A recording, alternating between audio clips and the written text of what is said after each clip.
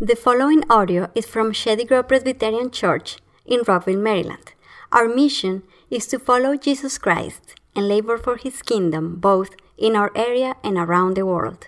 For more information about Shady Grove Presbyterian Church, please follow us on Facebook and visit shadygrovepca.org. All right, we're looking at Matthew chapter 17 this morning. If you don't have a Bible, there's some in the pews, and if you don't have a Bible to take home with you, take that with you. And we'll consider that our gift from the church. We've been looking at the life of Peter and how Jesus makes a disciple, and this particular passage we're going to look at this morning actually wasn't one of the ones that I had when I went through and was looking at Jesus' encounters with Peter. I didn't put this one in there. But this one has really just worked on me, and to the point where I'm like, I've got to add this in. And it's just 3 verses and a little obscure story that's only in the Gospel of Matthew. And I think Matthew, being a tax collector, picks up this story about the temple tax that none of the other accounts pick up. And I just would ask you this morning, do you ever wonder if Jesus knows what he's doing? And of course, you know the theological answer that you're supposed to say. You know, we have the Westminster Shorter Catechism, which says, what are God's works of providence? And his works of providence are his most holy, wise, and powerful, preserving and governing all his creatures and all their actions. We know the right theological answer, but sometimes down at the heart level, at the gut level, we often wonder, why would God allow this to happen? We have providential hiccups, providential delays, providential disasters, health scares, diseases, cancer, long-term disabilities, and all kinds of myriads of providential disappointments. And so many things don't go as planned, or at least not according to my plan. And what might this little obscure text in the Gospel of Matthew have to do with unlocking truths as to who Jesus is that would allow our hearts to find the key to rest, trusting that he's in charge and that he loves me and is working all things together for good to those who love him and are called according to his purpose. So let's look at this passage together. Matthew 17, verses 24 to 27. When they came to Capernaum, the collectors of the 2 drachma tax went up to Peter and said, "Does your teacher not pay the tax?" He said, "Yes." And when he came into the house, Jesus spoke to him first, saying, "What do you think, Simon? From whom do kings of the earth take toll or tax? From their sons or from others?" And when he said, "From others," Jesus said to him, "Then the sons are free. However, not to give offense to them, go to the sea, cast a hook, take the first fish that comes up, and when you open its mouth, you'll find a shekel. Take that and give that to them for me and for yourself." Let's pray. Father, illumine your word now, we ask, by the power of your Spirit, that you would speak to each one of us here, and that we would be different because of it. May your word accomplish its very purposes in our hearts and lives to give life, we pray. In Jesus' name, amen. The text presents us with a problem. The problem is addressed in the form of a question. Jesus' answer to the problem in the question is 3 questions, followed by 1 cast with 1 hook that will catch 1 fish, and it'll have one coin, and we're all good to go.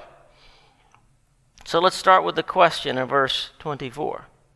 If you recall, Jesus has been with his disciples, and he's been outside the region of Galilee. So he was beyond a Jewish area. He was up north in Caesarea Philippi, in very much a Gentile region. And Peter had answered the question when Jesus said, "Who do you say that I am?" And Peter gives the correct answer: "You are the Christ, the Son of the living God. You're the Messiah." And then last week we looked at this amazing story of the Transfiguration account, and we're not really sure what mountain they were on when Jesus was praying. And Jesus was transfigured before them. But once again, it was outside of Capernaum. Capernaum is just this little fishing town right at the northern tip of the Sea of Galilee. And Matthew himself, being a tax collector, becoming one of the disciples, he picks up on this account of the 2 drachma tax.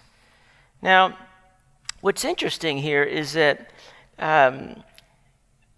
when you think of taxes, what do you think of? When you think of taxes, you instantly would think of government. The government must be imposing this tax. Well, actually, in this text here, it's not at all the government that it's imposing the tax. This half-shekel tax, this was a Jewish tax that was for the temple and maintaining the temple. And so what's interesting here is the question gets asked to Peter, and we're not sure why Peter gets singled out, probably not to embarrass Jesus. And most people know that Peter must be the head of the disciples. And so they go to him, and they're out on, somewhere on the streets, and they say, "Doesn't your teacher pay the tax?" Now, this temple tax was basically a month or a month and a half before Passover. What would happen is the authorities for the temple tax, they would go to different stations, a couple different regions around the area, and they would collect the tax ahead of time so that when the people came for Passover, they probably created like an HOV lane so you could kind of get in quicker into the temple. And so they went out and they had these different stations set up, and obviously one of the places must have been Capernaum. And this temple tax goes all the way back to Exodus chapter 30, and you can go back and look at verses 11 to 16, and this is where we get the idea of a flat tax. It says the rich weren't to pay more and the poor were not to pay less, but it was a shekel. Half a shekel was what was to be paid. And back then it was a census tax. And so this was to keep the temple in operation, to pay for the priest and to pay for all of the, to keep things, you say keep the lights on. They didn't have lights back then, but to keep all the operations running in the temple, it required a tax. And so Jesus is now coming back to the region of which he's been away from, and they're wondering, does he pay the tax or not? And so Peter says yes. We're not really sure why he says yes, because we're not told why. And so he comes into the house, and before he can even say anything to Jesus about what has happened, Matthew wants us to know that Jesus already knows that there's been a conversation. And so it says when he came into the house, Jesus spoke to him first. And he asked him 3 questions. What do you think, Simon? From whom do kings of the earth take toll or tax? From their sons or from others? And when he said from others, Jesus said to him, then the sons are free.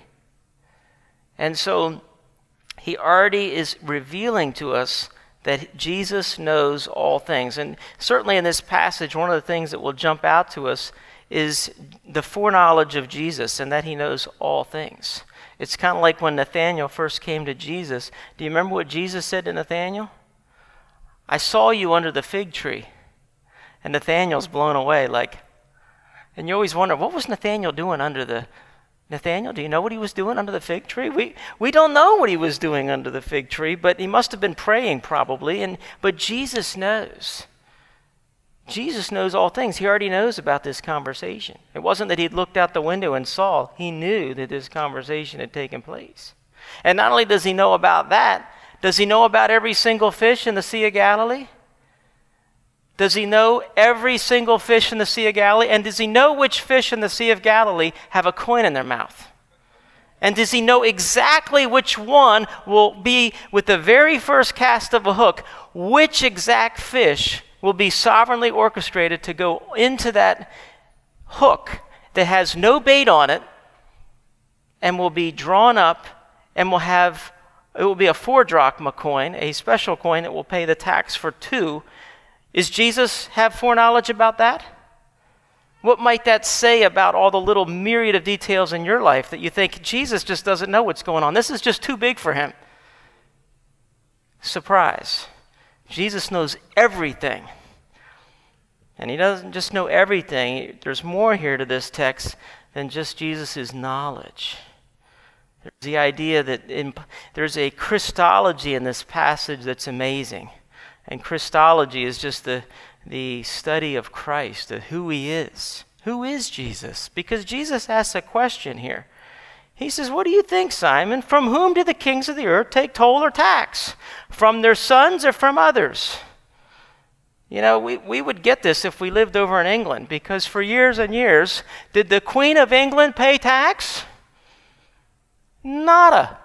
But more recently, she realized this would be good PR for her to pay some taxes. And so the prime minister asked her to voluntarily pay some taxes so that it would look better with the people.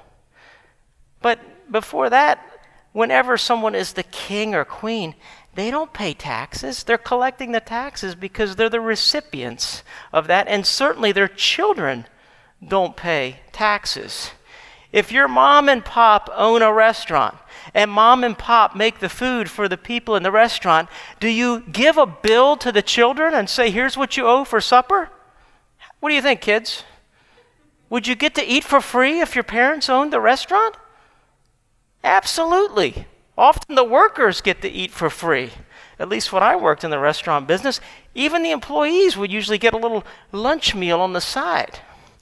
Sometimes they charge you a slight little fee, but usually you can get free food if you work at a restaurant. Well, if you're the children of people that own a restaurant, you would get to eat for free. Well, here the royal family, Jesus is reminding Peter, if the king is imposing and levying a tax, do the sons have to pay? And of course the answer is no. And so we need to remember what Jesus is getting at here. Is you remember that Jesus says about the very temple that it's my Father's house. He called it that a few times. He said, my house shall be a house of prayer for all nations, referring to the temple. And when his parents came looking for him when he was 12 years old and they had gotten separated from one another for a few days, and the parents were very much alarmed and worried when they had to return to Jerusalem after the feast, and they come to Jesus in Luke 2:49, and Jesus says, why were you looking for me? Did you not know that I must be in my Father's house? So the temple is my Father's house, and the taxes are not collected from their children. Jesus is saying what? I am the Son of God. I am exempt from this tax. Don't miss that. The writer of Hebrews says in Hebrews 3, Jesus has been counted worthy of more glory than Moses, as much more glory as the builder of a house has more honor than the house itself. For every house is built by someone, but the builder of all things is God. Now Moses was faithful in all God's house as a servant to testify to the things to be spoken later, but Christ is faithful over God's house as a son. And we are his house, if indeed we hold fast our confidence and our boasting and our hope. So this raises an important question for us. Since Jesus is God's Son, and Jesus says someone greater than the temple is here, referring to himself, why does Jesus pay the temple tax here if the sons of kings are exempt and the Son of God is exempt from paying the tax in his Father's house? Why is he paying the tax?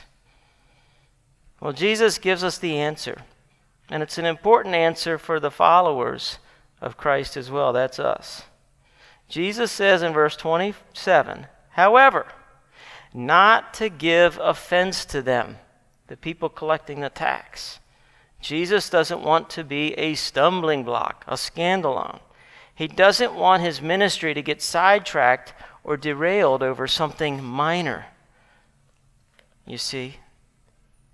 And Jesus is on guard against, he's picking and choosing his battles. Now what's interesting here is we know what happens a month and a half later. What happens when Jesus comes into Jerusalem a month and a half later, and he comes into the temple and he sees the money changers and all they're collecting? What does Jesus do? I mean, there's times where Jesus does give offense, and he is a stumbling block, and he rightly upset a lot of people. But Jesus had the wisdom to know when it was time to make a big deal about something and when it wasn't. And when the issue of the people of God couldn't worship and the Gentiles were being kept out of the courts because of all of the exchange. And see, what happened here is that there was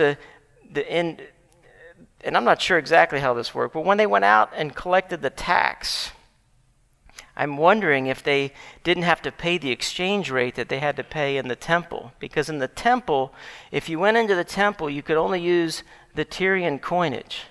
Okay, because the silver in the coins in the temple were 94% better silver. And these drachma coins were only 80% silver. And so they were a little snobby in the temple. And so the only way you could, if you brought one of these coins, we've got a little convenient thing here. We've got a little exchange rate going on. We have to exchange your coinage with a little fee. And so it created this big traffic jam in the temple. And we're told that this was in the Gentile courts and people couldn't even get into worship. And when Jesus got upset and he turned all the tables over and he cast out the money changers, what happened?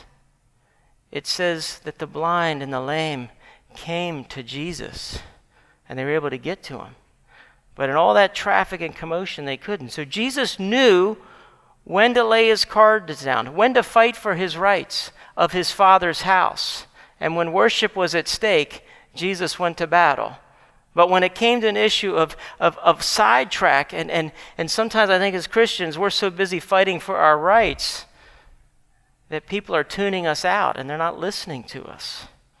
Jesus knew the wisdom of when to just pay the tax. Pay the tax. I've heard Christians argue sometimes about,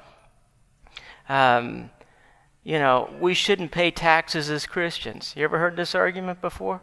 Because our taxes go to Planned Parenthood, and Planned Parenthood goes to pay for abortions. And therefore, since my tax dollars are going for abortion, therefore, as a Christian, I can ethically get around not paying my tax. I'm like, really? Jesus said what? Render to Caesar what is Caesar's and give to God what is God's. Was Caesar a virtuous man of impeccable virtue? I don't think so. What was the taxes going to in Jesus' day? They weren't all great things. You just give to Caesar what is Caesar's. And we are told to owe no debt to nobody, and that we are under government authorities because they are ordained by God. And so we pay it. And ultimately, what Jesus was getting at, and Matthew puts this in here for us, is that in 70 AD, the temple gets destroyed. And the Romans took the temple tax and they imposed it on the Jews to keep giving that temple tax. And now it went for this other pagan god of Jupiter. And so I think Matthew is writing this to say, look, Christians, just pay it. Pay the tax. Don't make a big deal about this. It's not that much of a tax. And so back to the story here is that Jesus is just going to pay it. But how is he going to pay it? When Jesus, he's got no pillow for his head. He's supported by other people. Well, Jesus has a piggy bank. What is Jesus' piggy bank in this text? His piggy bank is a fish. He knows all the fish in the Sea of Galilee. He knows which one's got a coin in them, and he's going to use the fish here as his little cash piggy bank. And so we're reminded from this text that Jesus cares about the little things. Does Jesus not say, are not two sparrows sold for a penny, and not one of them will fall to the ground apart from your Father? Even the hairs of your head are all numbered. And as somebody reminded me in our Inquirers class, that number is always changing, even daily. And God always knows how many hairs are on your head. That's pretty amazing. Fear not. You are of more value than many sparrows. Jesus knows what he's doing. He knows all the fish. He knows which one. And you think about how Jesus is making a disciple of Peter. What was Peter good at? He was a fisherman. Can you imagine? I mean, how many times have you guys caught something with no bait on it? Has anybody ever done that in this room? I have. I mean, you can get lucky every once in a while. You see it and you yank real quick, and you can, or just somehow you snag a fish and you can catch.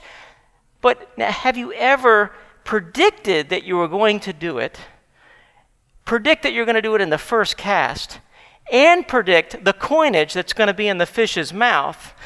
I mean, all of these things to Peter testify to what? Peter thinks, I know fish, I know the Sea of Galilee. It's all affirming that when Peter was denying Jesus, and he denied him 3 times, and the third time Jesus comes to him and says, do you love me? Do you love me? Do you love me? And the last time, what does Peter say? Lord, you know all things. You know all things, Lord. Of course, you know that I love you. Peter knew because of experiences like this, that Peter alone goes down to that sea, and he takes his fishing, and imagine he throws that hook, and he's probably thinking, is this for real? And he pulls it up, and sure enough, he opens that fish's mouth, and there it is. There's our tax. Well, what is our response this morning in seeing God's goodness over all things? That he is the Son of God. He's over the temple, and yet he voluntarily paid the temple tax. Well, the response of Isaiah, in Isaiah 49, he says, sing for joy, O heavens, and exult, O earth. Break forth, O mountains, into singing. For the Lord has comforted his people and will have compassion on his afflicted. But Zion, the people of God, said, the Lord has forsaken me. My Lord has forgotten me. You know what God says to that? Maybe you're there this morning. You think maybe the Lord has forgotten you. Can a woman forget her nursing child? That she should have no compassion on the son of her womb? Even these may forget, yet I will not forget you. Behold, I have engraved you on the palm of my hands. You see, Jesus didn't just voluntarily pay the temple tax. When he said, I've engraved you on the palm of my hands, his very hands were nailed to the cross, where Jesus paid a lot more than taxes. He voluntarily paid for my sins, which were deserving of hell and death. He lived the life I should have lived and died the death I should have died. And so now we come to his table in communion. And we're told, come everyone who thirsts.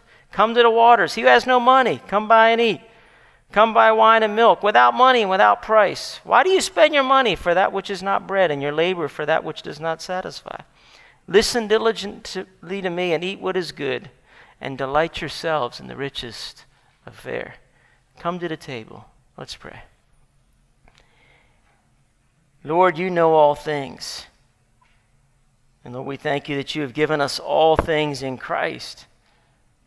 We thank you that you knew our sin, and you knew it was bad, and you knew that our sins were great, and that they're many. And you went to a cross and took our very sin.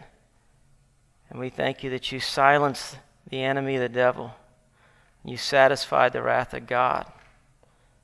And you accomplished our salvation, and that it is finished, paid in full. We thank you that we are free. And now we too, like Peter, are sons of God by adoption.